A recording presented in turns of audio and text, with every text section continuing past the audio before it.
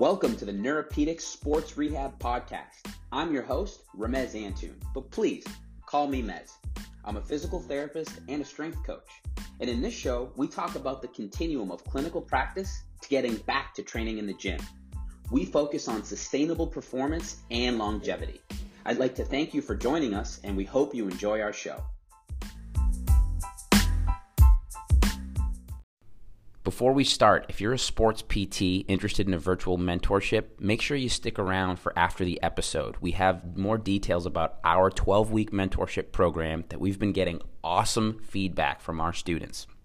Also, if you like to consume content by reading, we drop a weekly newsletter every Friday morning with free sports rehab and fitness content. So if you're interested, make sure you check out the episode description where we have a link to sign up for our weekly newsletter.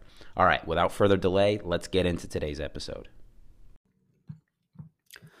Today's question comes from my boy Manny up in Boston, Massachusetts. The question is, when is imaging actually helpful? I actually had someone else ask me this as well, is when should we consider an MRI? So given the poor correlation with imaging, pain, and dysfunction these days, asking ourselves when does imaging actually matter is a really good question. And I'm going to try to get as practical as I can during this episode. And at the very end, I'm going to provide you guys with a clinical case study to help maybe tie things all together. But a couple things that I want to start off with is, number one, is we can't use imaging in a vacuum. Or in other words, imaging matters when we have a pattern or a cluster of findings between both the subjective history and the objective physical exam. So I'm going to go into the subjective history and the objective exam a little bit deeper. So the subjective history, let's start there first. So what are some things to consider in the subjective history? Number one, the mechanism of injury. That's the first thing that comes to my mind is, was there a sudden event? Was there a spike in velocity, a unexpected increased amount of force? If that is a part of the subjective history, I will dive deeper into the mechanism of injury. I want the patient or the client to be able to show me what it looked like if they can replicate the movement so that I can get an idea of the situation and the position that they were in. Number two is, what's the time frame? Was this a recent onset or was this a chronic reoccurring situation? For example, how has it been managed from the very beginning if it was chronic? So are we dealing with a type A sedentary person where they're afraid to move, and ever since it happened, they've just been avoiding any type of movement or avoiding any type of pain? Or are we dealing with a type A fitness enthusiast who's barely given it a break? I see this all the time with managing the patient in the early phases of an injury or of a sensitivity. If you're dealing with two very different personalities, your self-care management can look very, very different. So I think that's something to really consider when you're thinking about imaging, because if the injury wasn't managed well in the beginning, for example, if they were moving too much or if they weren't moving enough, then maybe imaging is put on the back burner until we clean up the management process of an injury. The other thing to consider is, did they even do a formal rehabilitation process? So just the basics of managing load and progressing physical activity. Those are things that I will ask right off the bat in the subjective history when considering an MRI. And then the last thing that I want to bring up with this is there any pain at night? Or is there early morning pain and stiffness that gets better with movement? So aside from any red flags that we should be asking in the intake process, cancer and whatnot, night pain, early morning pain and stiffness that improves with movement, that gives us a suspicion of an inflammatory process. Why? Because at night, our blood pressure is lower just because we're not moving.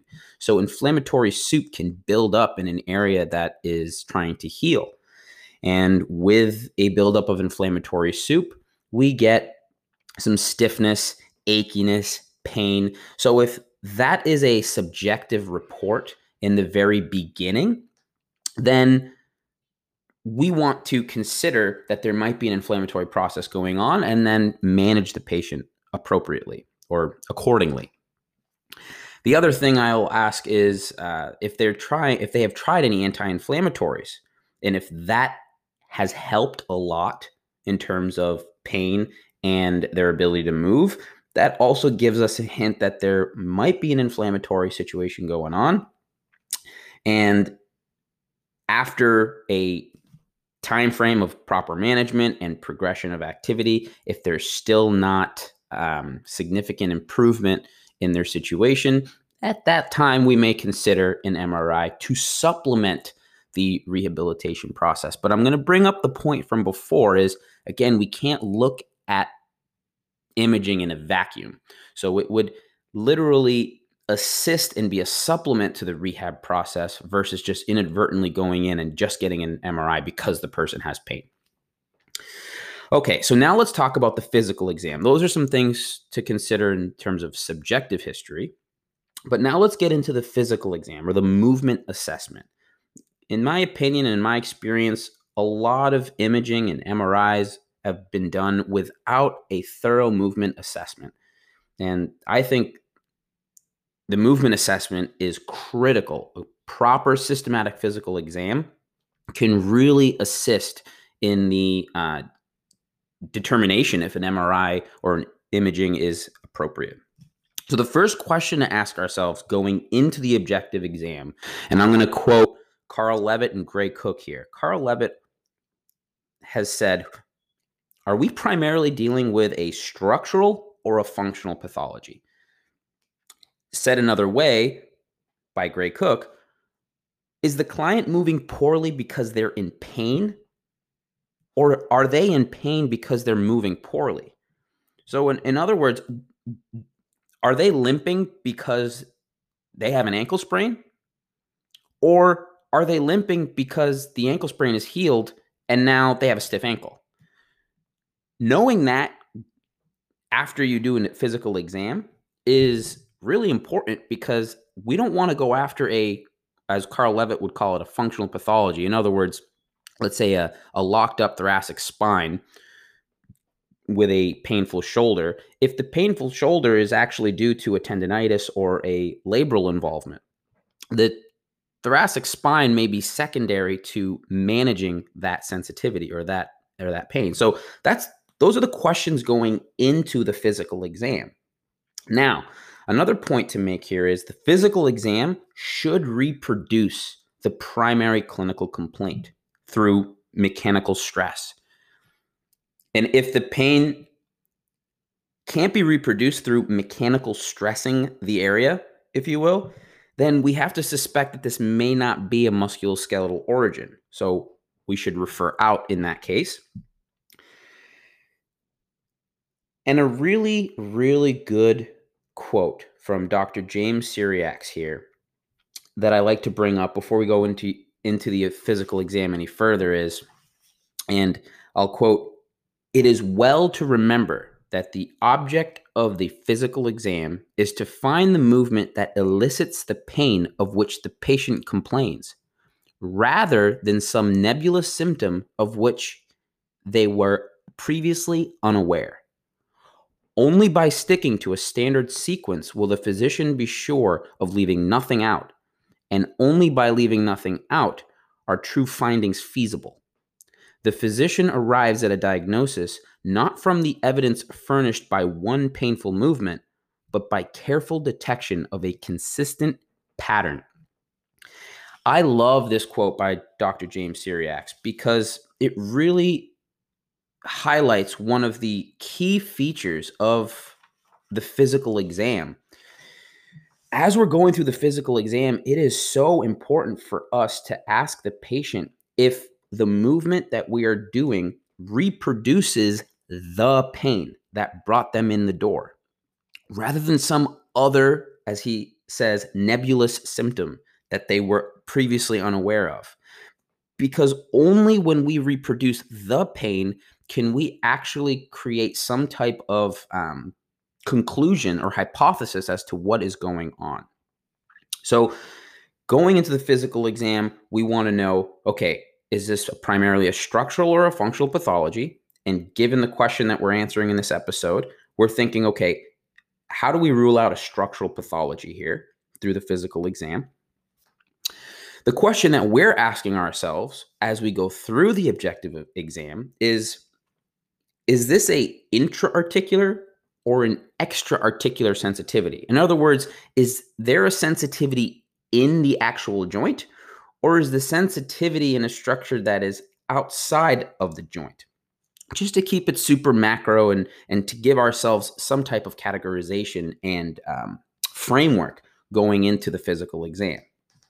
Now, to improve our ability to categorize things a little bit more with a framework, we're going to categorize movements into two big macro buckets. Number one, is it painful or not? And number two, is the movement restricted or not? So with that said, step one in terms of going through the objective exam is we're going to compare active range of motion versus passive range of motion. And we want to see, again, is there pain or not? And is the movement restricted or not?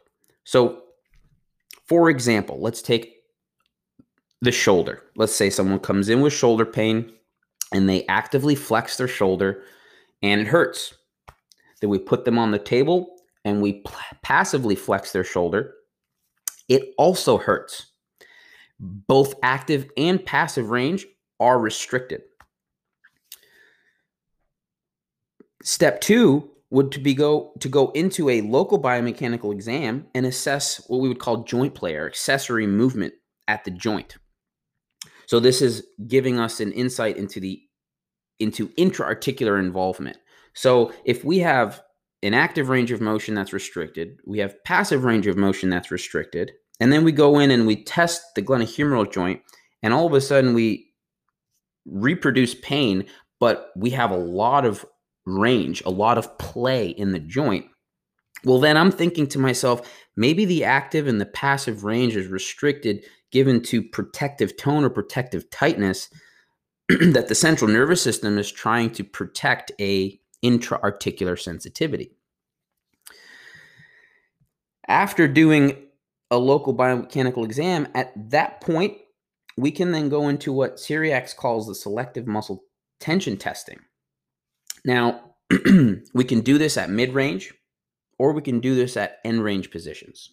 So the selective muscle tension testing is essentially just doing an isometric test where the joint itself is not moving, but we are imposing tension through contractile structures.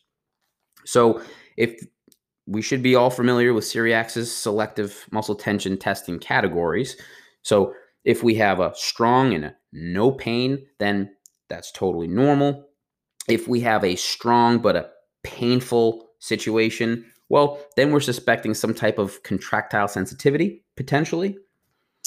If we have a weak and a non-painful situation, well, then I'm thinking to myself, all right, is there segmental involvement here? In other words, is there's a neurological situation going on where there's a hot nerve root at the associated segment in the spine that innervates the area that we're testing. For example, if we're testing the shoulder, external internal rotation, or the biceps. And then finally, do we have a weak and painful situation? And in Cyriax's framework here, that could be a potentially sensitive tendon, a lesion, either minor or major lesion of said tendon.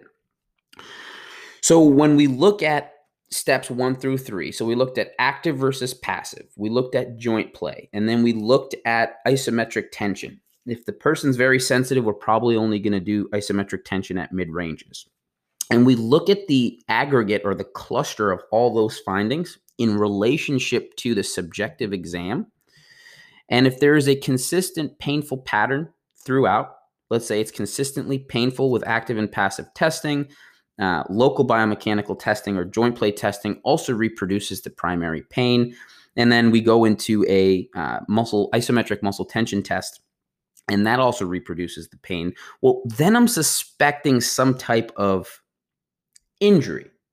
And then we would then consider an MRI after we go through a acute phase 1 rehab process where we're managing the triggers throughout their day, slowly progressing them from active assisted to active range of motion, maybe low threshold isometric drills. And if 8 weeks go by and the person is still complaining of issues and limitations in their activities of daily living, then I would consider imaging. Now, I am going to use a clinical case study of a patient of mine to help wrap this all together, but there's a few other things that I just want to bring up before we go any further. Through my OMT training, there were a few little nuances that Freddie Kaltenborn's system really helped with the logical thought process as we go through the physical exam that I hadn't been introduced to prior. So let me use an example because it's always easier to use an example. Let's use the shoulder again. Let's say that active shoulder flexion was painful and limited, okay? And then we go into a table test and we take the shoulder passively into flexion and it's painful again.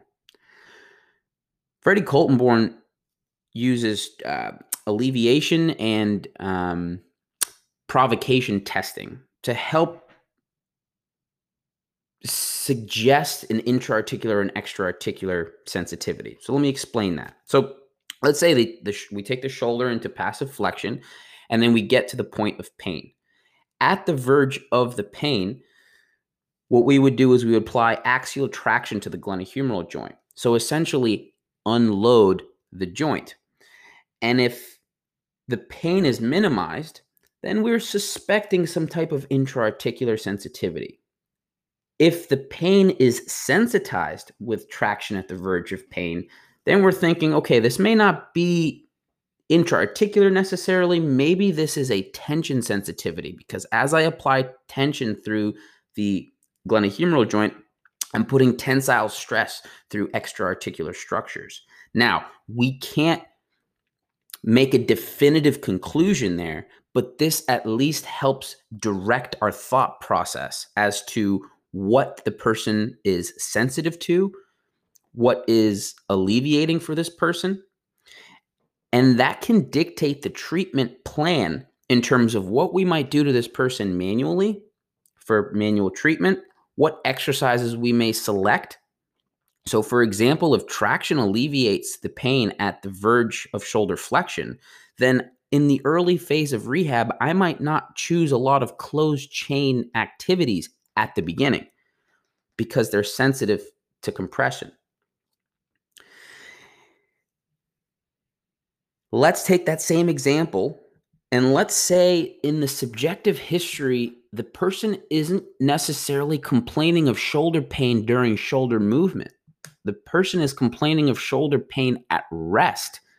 That was a subjective cue that my mentor, Martin, had me really focus in on to suspect some type of cervical involvement or a what he would call that smells like cervical radiculopathy. So you flex the shoulder, they get pain. In that moment, you have them stay in that position with the shoulder. We come behind the patient and apply cervical traction. If cervical traction alleviates the shoulder pain and flexion, well, then I'm suspecting, some type of somatic referred pain from the cervical spine. So now I'm going to go and screen segmental sensitivity, or I'm going to do a neuroscreen because I'm interested in the cervical spine in that situation. So to wrap it up here, when we look at active versus passive range of motion in step 1 of the orthopedic exam or the physical exam, we can use traction alleviation or compressive provocation testing to help suggest either intra-articular or extra-articular sensitivity. Are they sensitive to compression or are they sensitive to tension? All right, now I'm going to bring up one other point before we dive into this clinical case study. So if someone has pain and their movement is restricted versus pain, yet the joint is moving freely or even excessively. So for example, there's a big discrepancy between the active range of motion and the passive range of motion. That in that case, I am suspecting more of a structural involvement than if the person has pain and the movement is restricted. Now, I know that's a generalization there, and I wouldn't make I wouldn't make a conclusion based off of that, but it's something that I consider that's in the back of my mind. If I have a joint that's painful and it's moving way more passively than they can control actively, and it reproduces the primary clinical complaint, now we have a joint that needs stability. And if the history also suggests that there was some type of mechanism of injury, a high velocity or high force situation, that is when I may recommend an MRI or an imaging situation earlier on in the rehab process rather than waiting several weeks prior. Now, just because I refer out for imaging doesn't mean we can't still take them through phase 1 of rehab, but that will at least save the patient time in terms of ruling out a significant structural pathology. All right, so let's go on to the clinical case study here. So to make things straightforward, I have in front of me the letter that I wrote to the doctor for my patient, given that I was suspecting structural involvement in his shoulder. So I'm going to read this letter verbatim. To whom it may concern, I am an out-of-network physical therapist who is currently managing Bob's case. Bob is reporting intermittent right shoulder pain, clicking, clunking, which is triggered when his shoulder is near end ranges of flexion, abduction, and external rotation. Alleviating factors seem to be when the shoulder is at rest and or in mid ranges of motion. He reports the mechanism of injury seemed to be 3 years ago while he was spiking the ball during a volleyball game. During the spike, Bob reports that he felt and heard a pop, a crack, and then his arm dropped while sharp pain radiated down the arm into the bicep, shoulder, and lat area. Following the incident, Bob reports being unable to perform basic activities such as writing, dressing, and bathing. After 6 weeks of formal rehab, he was able to return to activities of daily living as well as exercise pain-free. However, to this day, he still reports intermittent sharp pain, clicking, clunking in the right shoulder with extreme ranges of motion that interferes with his participation in martial arts and general exercise, as well as intermittent night pain. So before I go into the objective testing here, I just want to highlight a few points here. Number one is the time frame. So this incident happened 3 years ago, right? So we talked about in the subjective history the time frame of the incident. So here we have a chronic situation. He did go through formal rehabilitation, which improved his symptoms in terms of activities of daily living, as well as allowing him to get back to exercise. So the meat and potatoes of the acute injury and the subacute injury was managed well and allowed him to get to a certain level of activity again. However, 3 years later, he's still getting intermittent sharp pain, clicking, and clunking in the right shoulder, at extreme ranges of motion. So this is starting to interfere with him doing high performance activities. He's a martial artist, right? And then we also talked about in the subjective history, considering night pain. So this client was getting intermittent night pain. And when I dove a little deeper into asking him about his night pain, it was when he rolled over in bed or when he moved his shoulder. So it was very specific and it was a very consistent pattern. All right, now we're going to go into the objective testing. So I looked at his left shoulder, active versus passive ranges of motion. Flexion and abduction was at 170 degrees, totally normal, and active and passive were the same. External rotation, he had 90 degrees of active range of motion and 100 degrees of passive range of motion, but there was no pain. And then internal rotation was normal. We had 60 degrees of both active and passive. Okay, so now the right shoulder, which was the symptomatic shoulder. Flexion was 170 degrees of both active and passive. Abduction, again, 170 degrees of active and passive. No reproduction of the primary clinical complaint. Now we get into external rotation. He had 90 degrees of active range of motion there, but 110 degrees of passive range of motion, and external rotation reproduced the primary clinical complaint. However, internal rotation, normal range of motion, 60 degrees for active and passive, no complaints of pain or no reproduction of the primary clinical complaint. Next, we went into glenohumeral joint plate testing. Left shoulder was totally normal. Nothing spoke to me. Then we went into the right shoulder. There was an increased glenohumeral anterior translation, but I would say about a grade 2, and there was a mild subluxation. And he reported a reproduction of the primary clinical complaint, so he had pain when I did that, as well as a palpable clunking click.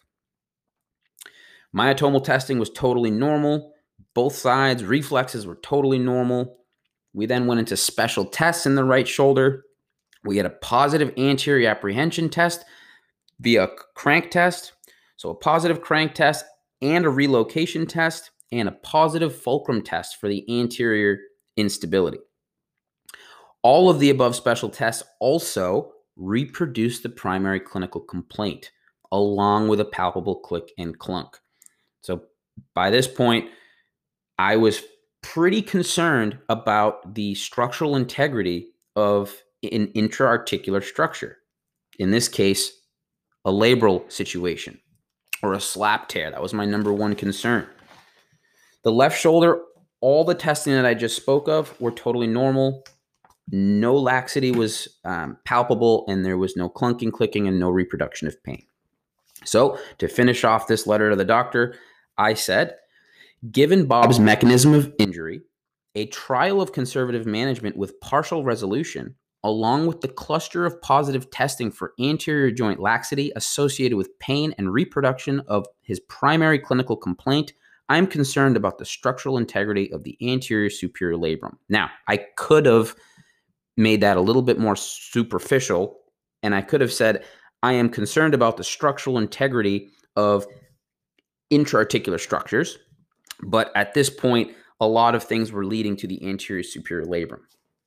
Okay, back to the letter.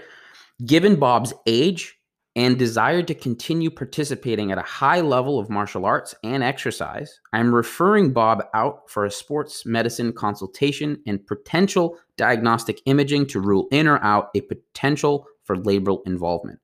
Please do not hesitate to contact me in regards to Bob's case with any further questions or concerns in order to optimize his full return to high levels of physical activity. Now, interestingly enough, despite all of the puzzle pieces suggesting in a labral situation, Bob went to his physician, unfortunately had to get an x-ray first, just given the insurance policies. He then got an MRI, and the MRI came back totally negative, which to me was actually really exciting because we then knew where to go from there. In terms of rehabilitation, giving him stability through his shoulder, trying to minimize the difference between the active and the passive range of motion. We had already known going into the situation that he had a asymmetrical T-spine mobility. And going into the MRI, I told Bob that this is what we're hypothesizing, but regardless of what the MRI shows, this is the treatment plan that we're doing in phase 1. So that helped to minimize fear avoidance behavior, and it also helped to minimize any fear in the event that the MRI was to be negative. So I think, when should we consider an MRI? To summarize here, number 1, we can't look at imaging in a vacuum. Number 2, it depends on the pattern and the cluster of findings between the subjective history and the objective exam. That is it for today's episode. I hope that helps. Thank you guys so much for listening. Have an awesome rest of your day. All right, y'all. Episode's over. If you enjoyed it, please follow us on Spotify. Share it with a colleague. It would mean so much to me and my team. If you have any questions or follow-up conversations that you want to nerd out about, please shoot me an email, Ramez@neuropedicspt.com. I answer all my emails. I'm more than willing to nerd out with any of you. Also, our virtual mentorship is open for enrollment. So if you're interested, please shoot an email to neuropedicspt@gmail.com and we will get back to you as soon as possible. Thank you again for listening and have an awesome day. But I want to let you know about our Foundations Mentorship Program. This is a 12-week program designed for orthopedic and sports physical therapists interested in better understanding how various motor control and neuromuscular rehab models can be integrated into any practice, making you a well-rounded therapist while improving outcomes. With the various motor control perspectives available to us today, oftentimes we can be left feeling confused, not knowing who to listen to and which course to take next. We know what it feels like to take a weekend course and feel like you have to choose between one approach or another. But it doesn't have to be that way. What if a certain depth of understanding in various models brought us some clarity, cognitive agility, and creativity into our clinical practice? That's our goal with this 12-week program. We'll dive deep into 5 of the foundational systems of motor control, like the reflex model and the dynamic systems model. We'll dissect each model's strengths and weaknesses to see how each model may complement one another through synergy. Here's what you'll get through this 12-week program. You'll get home study content, which will consist of PowerPoint audio lectures. You'll get one-on-one mentoring calls for an hour a week where we dissect practical case study examples from your current caseload so you can apply the content to your clients right away. We'll also have plenty of time for Q&A so you can get a deeper understanding of the home study material. Here's what you will not get from this program. We're not offering new techniques or fancy exercises, and we're not promoting new assessment or evaluation strategies. And rather than bashing other systems, we'll be taking a different approach towards motor control, an inside-out approach where we start with our why and our beliefs and values. If you're interested in learning more about this 12-week mentorship program, please email us at neuropedicspt@gmail.com. We're now offering free discovery calls so you can learn more about what we have to offer. And now, without further delay, let's dive into today's episode.